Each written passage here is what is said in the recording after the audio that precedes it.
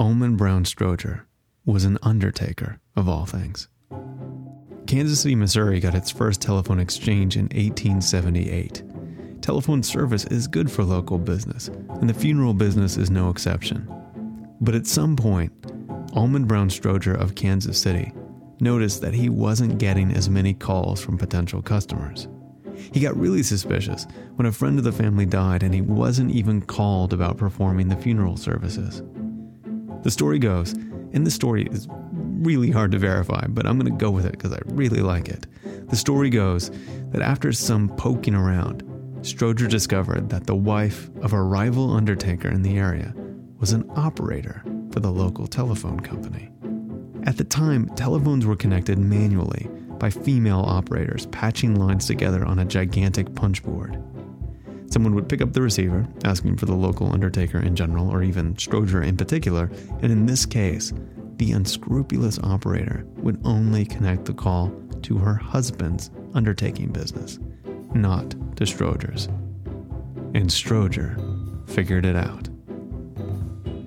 If you are Almon Brown Strowger, Kansas City undertaker, there are a few ways you can go when you discover something like this.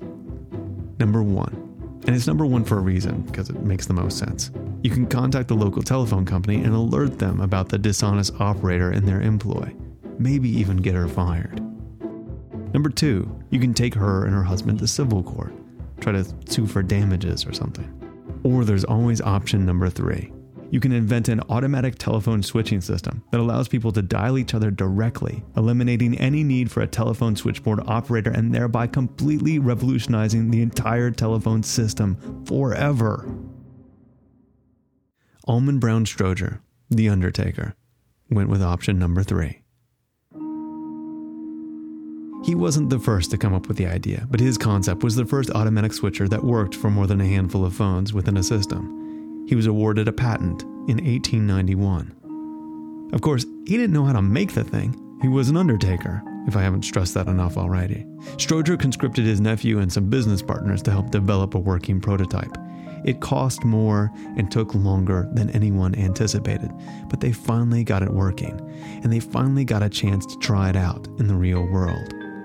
LaPorte, Indiana became the first place to have automatic, operator-free telephone dialing. In a speech at the unveiling of the LaPorte telephone exchange, the cantankerous Strowger addressed the issue of the hello girls, the operators who would lose their jobs because of his automated switch. Quote, "I'm often told that the telephone girls will be angry with me for robbing them of their occupation.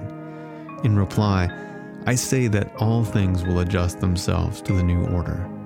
Water will find its level.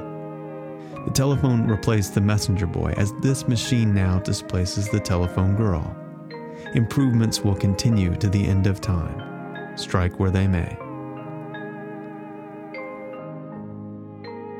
The Bell Telephone Company eventually acquired the technology in 1916, and the Strowger switch, as it was called, became standard equipment throughout the 20th century.